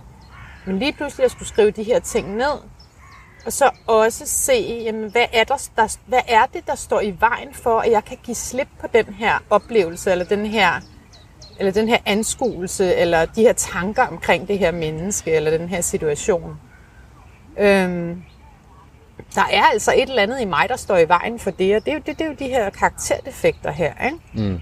Og lige pludselig så kunne jeg jo godt se, at jeg også på en eller anden måde igennem mine defekter havde en eller anden form for andel i den situation. Og det fik mig faktisk til at indse, jamen du har også et ansvar, Christina. Det er ikke verden, der hele tiden gør noget imod dig. Altså, du er også et handlende menneske. Altså det her med, jeg plejer at sige, at tage sin agenthed tilbage, altså i sit liv, ikke? Prøv at sige lidt mere om det. Jamen altså, det er jo noget med at i stedet for at være i verden og opleve verden som, at det er verden, der gør en masse ting ved mig, som så gør, at jeg ikke har det liv, jeg synes, jeg gerne vil have, eller som jeg gerne vil leve. Jamen så ved at skrive det ned i de her meget simple 4 kolonner, så får jeg jo øje på, at der faktisk er noget, jeg kan gøre nogle gange. Det jeg kan gøre, det er bare at holde min kæft. Altså, det er også at handle. Men det er bevidstheden omkring, at jeg ikke er fuldstændig sådan, hvad skal man sige, overladt til, hvordan omgivelserne skal behandle mig i forhold til, hvordan jeg skal have det med mig selv, eller hvordan mit liv skal være. Jeg har sådan et eksempel, jeg plejer at bruge med. Man får et par nye briller. Der er også en, der har skrevet en der har skrevet sådan en bog, der hedder New Pair of Glasses. Man får simpelthen et andet perspektiv på de situationer, som ellers ville være meget mørke og sådan noget.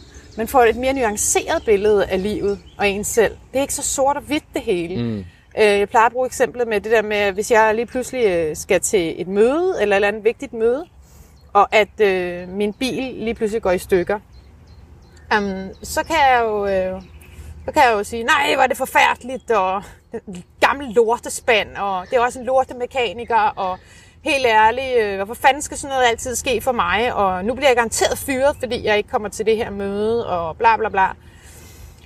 Og så kan jeg skrive selvrensagelse, ikke? Jeg er vred på lortebilen, fordi den gik i stykker, og bla bla. Jeg er vred på mekanikeren, fordi jeg tror, han er en fucking snydepels, eller hvad fanden det nu må være. Og så kan jeg ringe op til en eller anden og sige de her ting højt, bla bla bla, bede min 7. trinsbøn, og så kan jeg trække vejret, og så kan jeg sige, gud, fuck, der er sgu da en café derovre. Nå, jeg går da lige over og køber en kop kaffe, ringer til Falk, og køber et dameblad, det læser jeg ikke, men whatever, you get the point.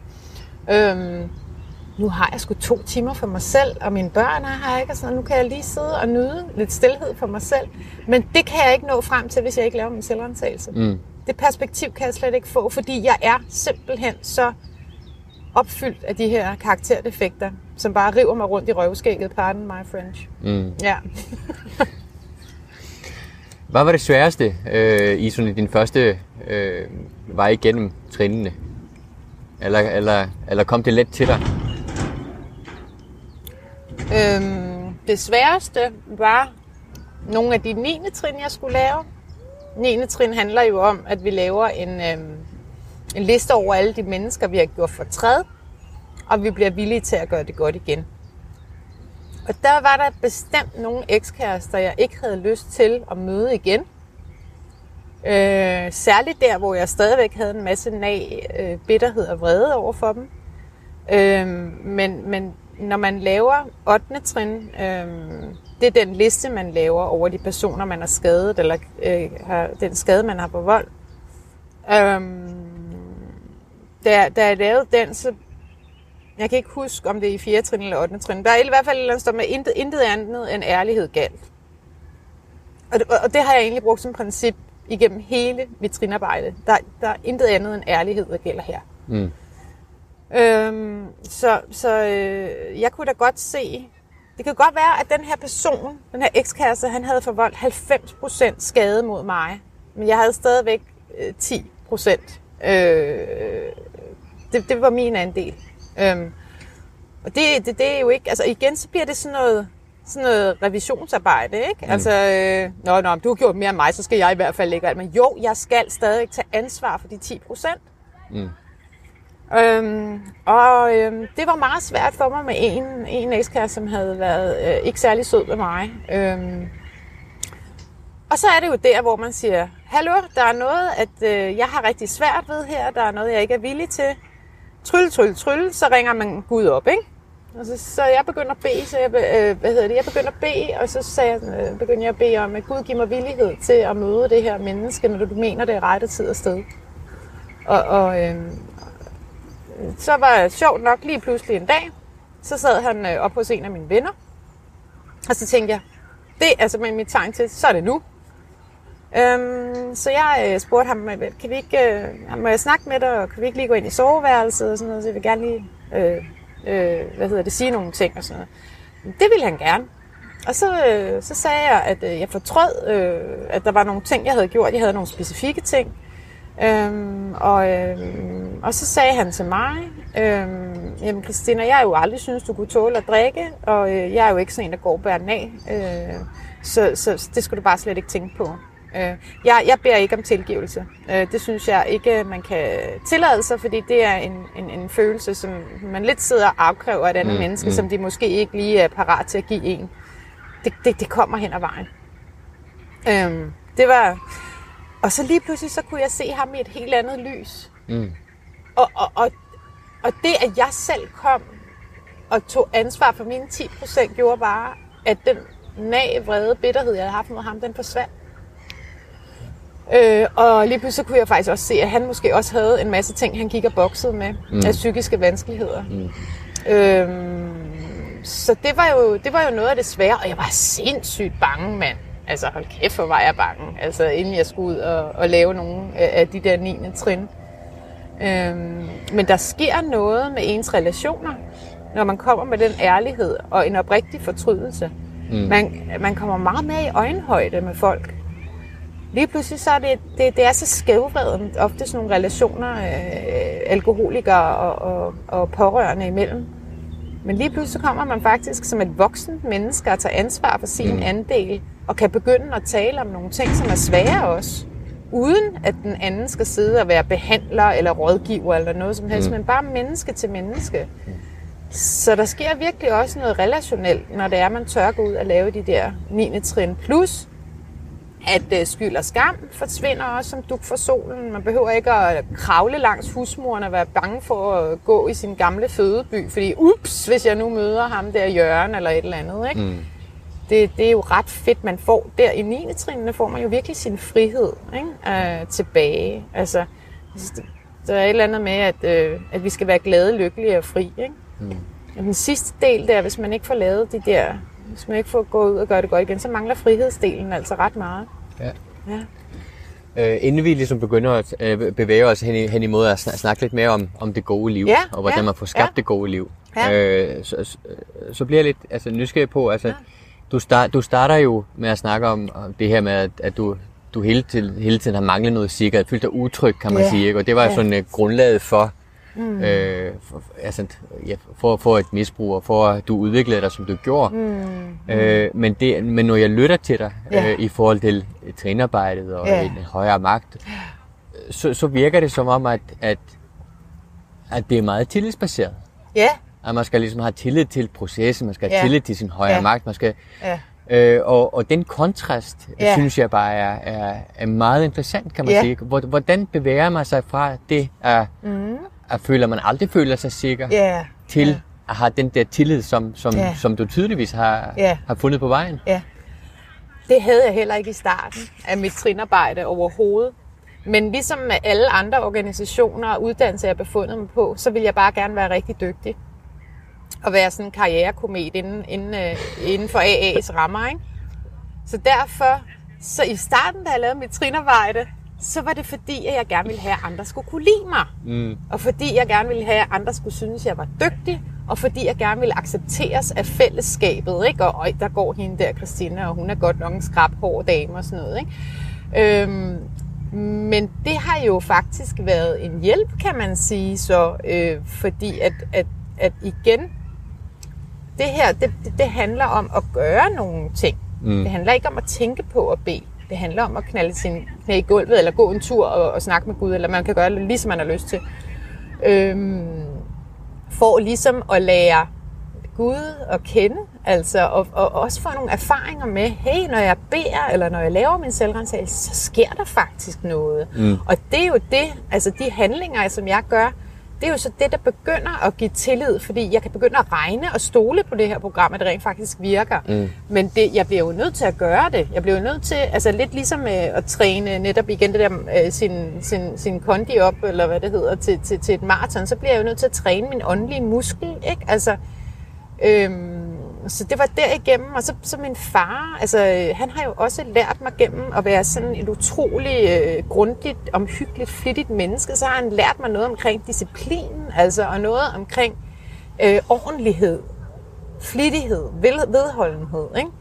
Og det kunne jeg jo helt sikkert bruge der, altså i forhold til de ting, jeg kastede mig ud i, og særdeleshed også i AA. Så tillid var overhovedet ikke den var der ikke i starten, men det er noget, der har vokset sig større igennem mit liv og igennem mit arbejde med de 12 trin. Så nu handler det sgu mere om tålmodighed, ikke? Altså når jeg har gjort det, jeg skulle, og når jeg har lavet min selvrensagelse, eller når jeg har mediteret eller bedt, og når jeg igen synes, jeg har været rigtig dygtig, så handler det jo om at, altså sådan, 1, 2, 3, nu! Og så skal det hele blive godt, ikke? Og sådan er det bare ikke. Altså, som min kloge sponsor plejer at sige, altså vi stiller ud til storskrald, når det er, vi lægger vores liv over i Guds hænder og viser vores beskidte vasketøj frem, men det er ham, der bestemmer, hvornår han henter storskraldet, det er ikke dig. Ja. Så.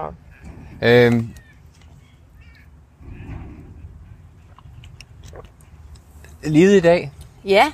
Altså det er jo, hvad er det, 16 år siden? Det er 16 år, ja. Siden du satte dine fødder ind i AA første gang. Ja. Og du havde ædru lige siden. Ja. Og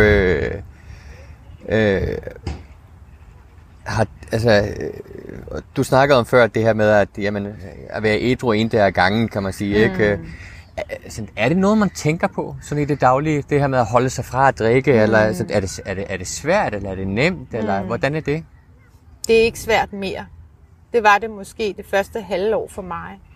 Det er meget forskelligt, hører jeg også til møderne og i fællesskabet, hvornår det er, at man holder op med at have drikketrang eller at tænke på at drikke. Det er meget individuelt. For mig der skete det ret hurtigt. Også fordi jeg blev så optaget af fællesskabet, altså AA, og det er jo ikke kun det at komme til møderne og lave programmet af trinene, det er lige så meget fællesskabet uden for møderne også. Det deltog jeg også rigtig meget i. Jeg kom i en ungdomsgruppe, hvor vi tog ud og drak kaffe, gik i biografen, gik i byen sammen, gik ud og spiste og alt sådan noget. Det var sindssygt fedt at være sammen med nogle ædru mennesker. Altså, jeg havde det som om, jeg skulle i byen første gang igen, ikke? Altså, da jeg skulle i byen ædru, og der var det rart at have nogle ædru mennesker omkring sig. Så nej, altså meget hurtigt forsvandt det der med, hvad skal man sige, at lade være med at drikke en dag i gangen. I dag handler det om at tage en dag i gangen, bare i forhold til at leve. Altså leve livet på livets betingelser, i forhold til, hvad er det, der sker. Det er jeg stadigvæk, den magtesløshed har jeg stadigvæk. Jeg er magtesløs over for, hvordan mit liv skal udvikle sig. Jeg kan gøre det, som jeg ved virker, og det jeg skal, i forhold til at passe min åndelige praksis hver dag. Men hvordan og hvad der sker, det er jeg jo sådan set ikke herover. Så det er stadigvæk en dag i gang. Så det liv i dag, kan man sige, ikke? Altså man kan jo, altså det er jo lidt svært at klippe fra et øjeblik, altså et øjebliksbillede, et billede fra for 16 år siden til i dag, for det sker jo mange ting undervejs. Det gør der. Men du snakkede om, at det gode, en af de ting, som det gode liv er for dig, det er, at man har lov til at være den, man er. Ja. Hvordan har det været at nå dertil? Ja, men det har der også været en lang proces, altså virkelig, i forhold til at starte i AA, og egentlig ikke rigtig vide, hvem man er, og hvad man kan lide, hvad man ikke kan lide, hvad ens værdier er, hvad der er vigtigt for en, når det eneste, man synes, der har givet mening, det er at drikke. Altså jeg synes jo, lige inden at jeg kom ind i AA, hvor jeg ramte bunden, så synes jeg jo, at mit liv var håbløst, og det var meningsløst. Og at jeg ikke kunne forstå, hvorfor fanden det var gået så galt, som det var gået. Fordi jeg bare havde virkelig gjort alt, hvad jeg kunne for at få et godt liv. Så det, jeg har gjort, kan man sige, eller der, hvor jeg kommer fra, og der, hvor jeg er nu, jamen det er jo først og fremmest at have arbejdet med AS 12 trin og blive ved med det. Altså blive ved med at lave at have den her åndelige praksis hver dag. Og så har livet jo foldet sig ud for mig.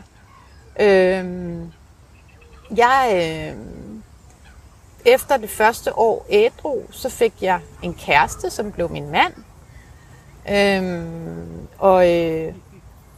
Jeg blev færdig med min læreruddannelse.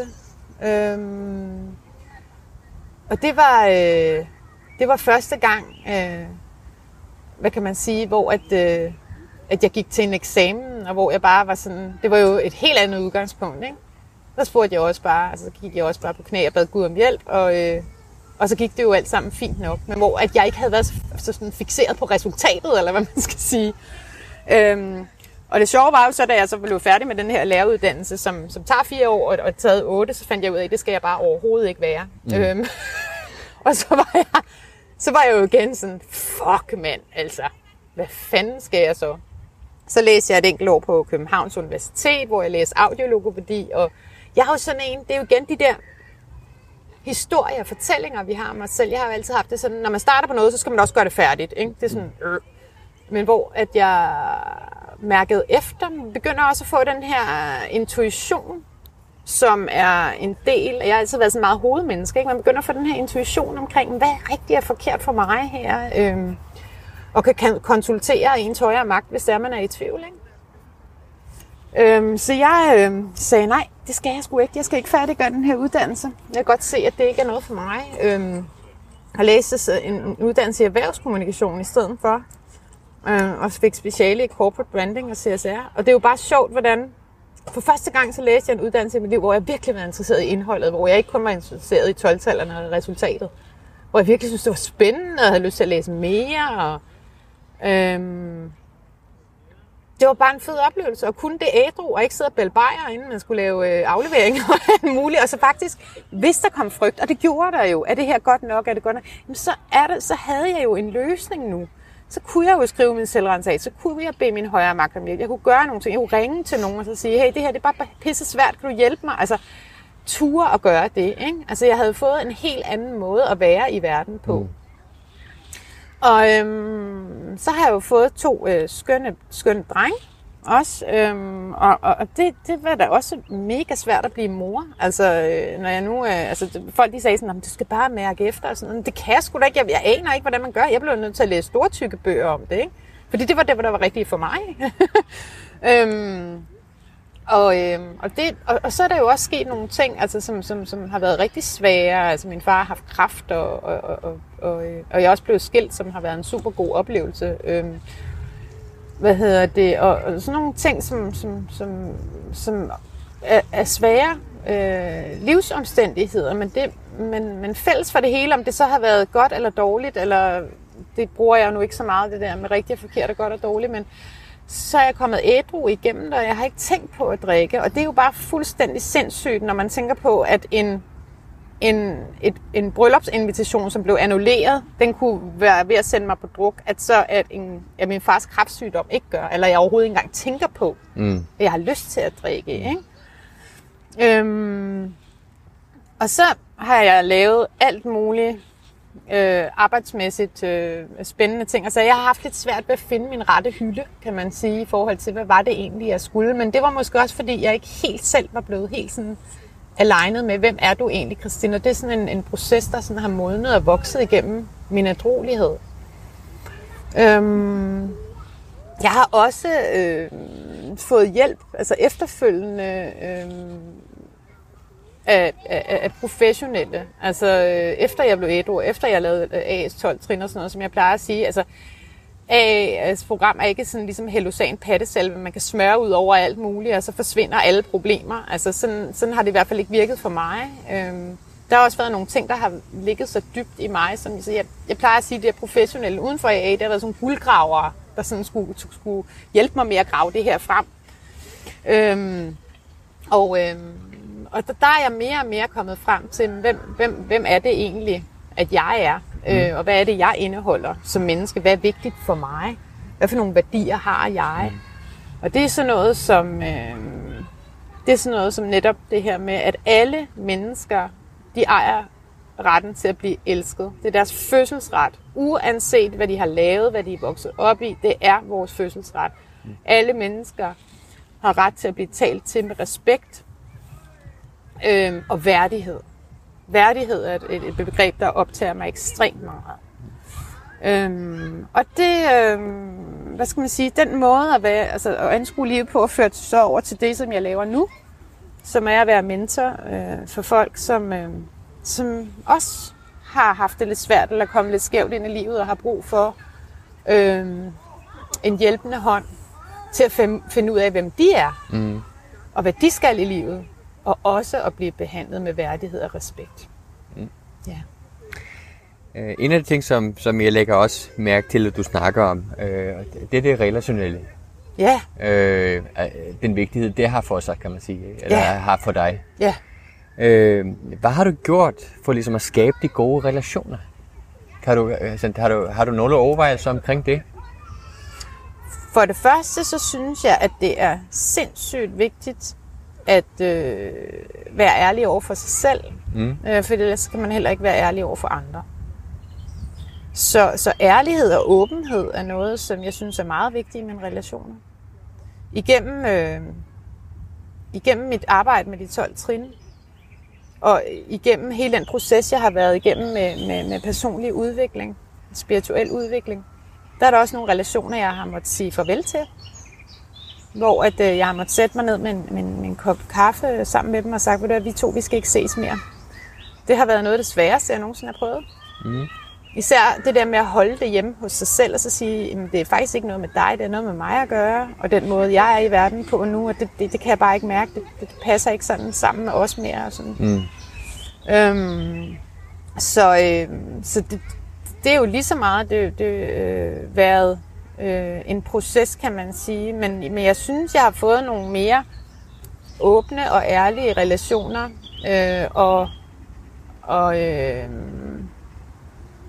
og fået nogle relationer, hvor vi er i øjenhøjde. Altså, hvor jeg er i øjenhøjde med folk. Og nogle meget kærlige relationer også. Altså, som bygger på gensidig respekt, og ikke på forstillelse. Og det er jo igennem, at jeg tør at være det, som jeg selv prædiker, jeg gerne vil have. Ikke? Altså...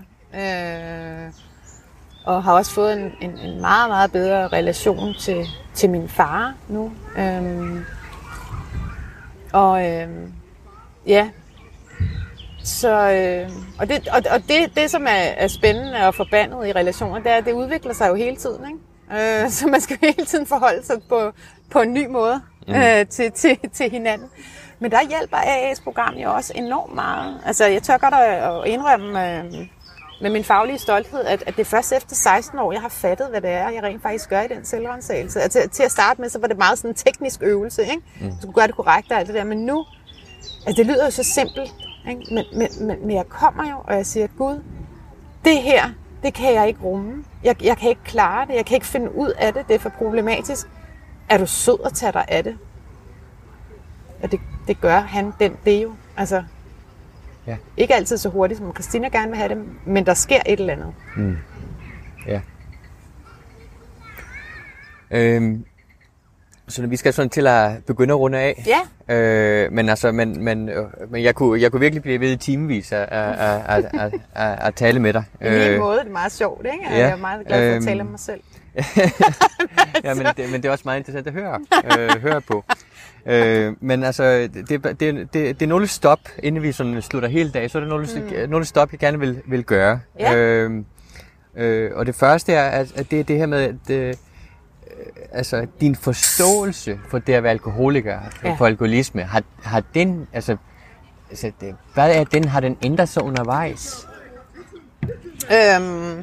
Ja, altså... Som jeg nævnte tidligere, så det her med mine fordomme omkring alkoholikere, hvordan de ser ud, hvad det er for en slags mennesker, og alkoholisme, den har jo ændret sig rigtig meget, efter jeg kom i AA og fik en definition, som der jo står i vores store bog på, hvordan AA ser alkoholisme. Så jeg har jo lært at betragte alkoholisme som en kronisk lidelse, altså en kronisk sygdom, eller hvad man kan sige, som er der, men som kan holdes i ave af at have en åndelig praksis. Og at det ikke er noget, jeg kan tænke mig ud af. Det er ikke noget, jeg skal skamme mig over. Men at det bare er sådan, det er. Ligesom med alle mulige andre kroniske lidelser, altså sygdomme, som man ikke har fundet en kur på. Jeg insisterer jo også på, altså som jeg plejer at sige, hvis man skal være ædru og have det af helvede til, så vil jeg hellere være fuld og have det af helvede til. Altså det er immervæk noget nemmere at være bedøvet og have det af helvede til. Altså, så jeg insisterer også på, at jeg gerne vil have et godt liv. det er ikke altid, det lykkes. Der er også mørke dage for mig, og hvor jeg sidder og græder og er ulykkelig og synes, det hele er rigtig svært. Men de fleste dage er nogle rigtig, rigtig fine, gode dage, hvor jeg er glad. Og hvor jeg er tilfreds med livet. Og det er jo, hvad kan man sige, det er jo, det skylder jeg jo virkelig af fællesskabet, særligt også de kvinder, som kom mange år før mig, hvor at AA var sådan noget helt nyt noget i Danmark, ikke? Altså nogle af de der virkelig oldtimer kvinder, der bare har holdt fast, og en af dem havde været i USA og fået noget program med hjem derfra, så noget bare blev ved. Altså, hold kæft, hvor er vi privilegerede i dag, når vi kommer til et AA-møde, mand. Vi kan bare sætte os ned og så spørge om en sponsor, så kommer der bare nærmest en og sætter sig på skødet af, og sådan var det ikke dengang. Jeg skylder, altså kæmpe stor tak til dem, altså.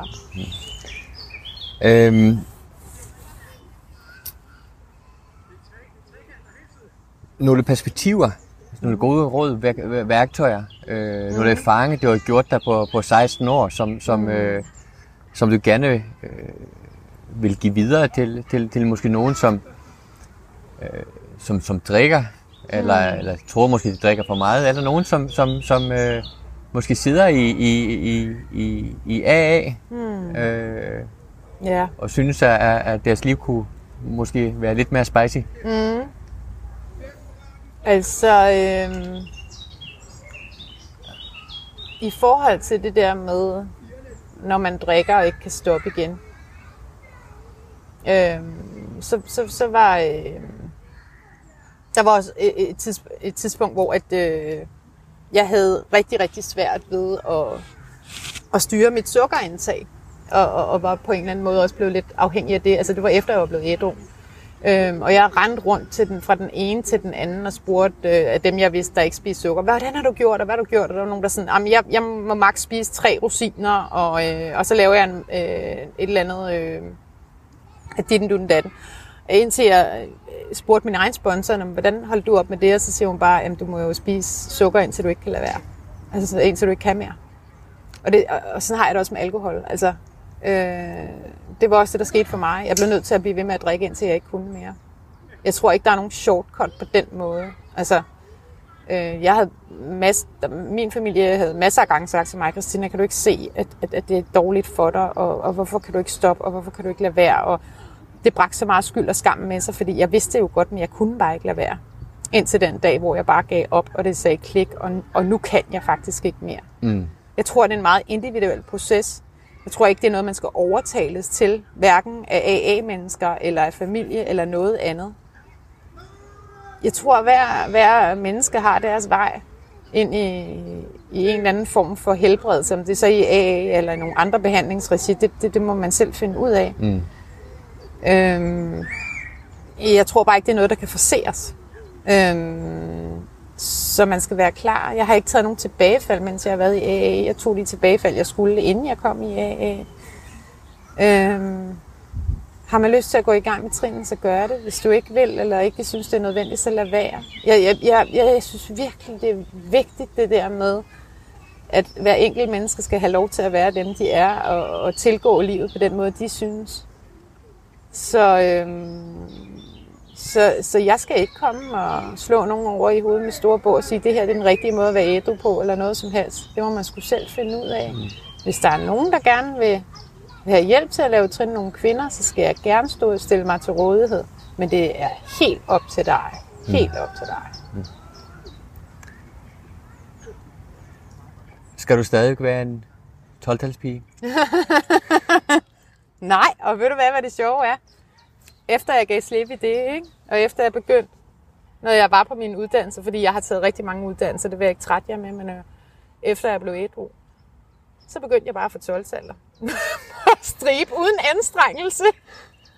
Gå til eksamen og stadigvæk være nervøs og sådan noget, men også kunne være i det og til at tage det som en oplevelse og en erfaring og sådan noget, og så er det bare væltet ned i hovedet på mig. 12-taller. Jeg synes, det er så sjovt. Altså, jeg synes virkelig, det er underligt. Men det viser også bare lidt om, hvad der sker i den her proces, når man gør det, som hedder at give slip. Altså når man virkelig får givet slip i sig selv, og sine forventninger og sine ambitioner, og især det der om, hvis jeg får et 12-tal, så siger det noget om mig. Hvor dygtig jeg er, eller hvor klog jeg er, eller hvad ved jeg. Ikke? Det siger det ikke en skid om. Det siger ikke en skid om, hvem du er, eller om du er et godt menneske. Så det synes jeg jo er lidt skægt. Og at, at det er blevet så meget mere spændende at være altså i en læringsproces, og lære nye ting, når der ikke er det der 12-talskrav, der sidder på ryggen af en, ikke? Jeg vil lade det være det sidste ord i den her samtale. Jamen, og tusind tak. Ja, og det er mig, der takker. Det har været lærerigt og sjovt at høre dig. Og tusind tak for det. Selv tak. Hej igen, venner. Nogle sidste ord for mig, inden I får lov til at smutte videre. Først og fremmest, podcasten har en hjemmeside. Det er www.ettrindybere.dk, og det kan du læse alt det vigtigste om podcasten, og også hvordan du kan støtte den. Jeg er også super interesseret i at høre jeres feedback eller kommentarer, og det kan I sende det igennem, eller på en e-mail, som hedder hej@trindybere.dk. Jeg er også super interesseret i at høre, hvis du kender nogle mennesker, som du synes, at jeg skulle snakke med til den her podcast, og det kan du også sende via den mail eller den kontaktformular. Hvis du synes, det er inspirerende, eller det gør dig godt at høre podcasten, så må du også meget gerne give podcasten en rating, der hvor du downloader denne podcast. Tusind tak for nu, og vi høres ved.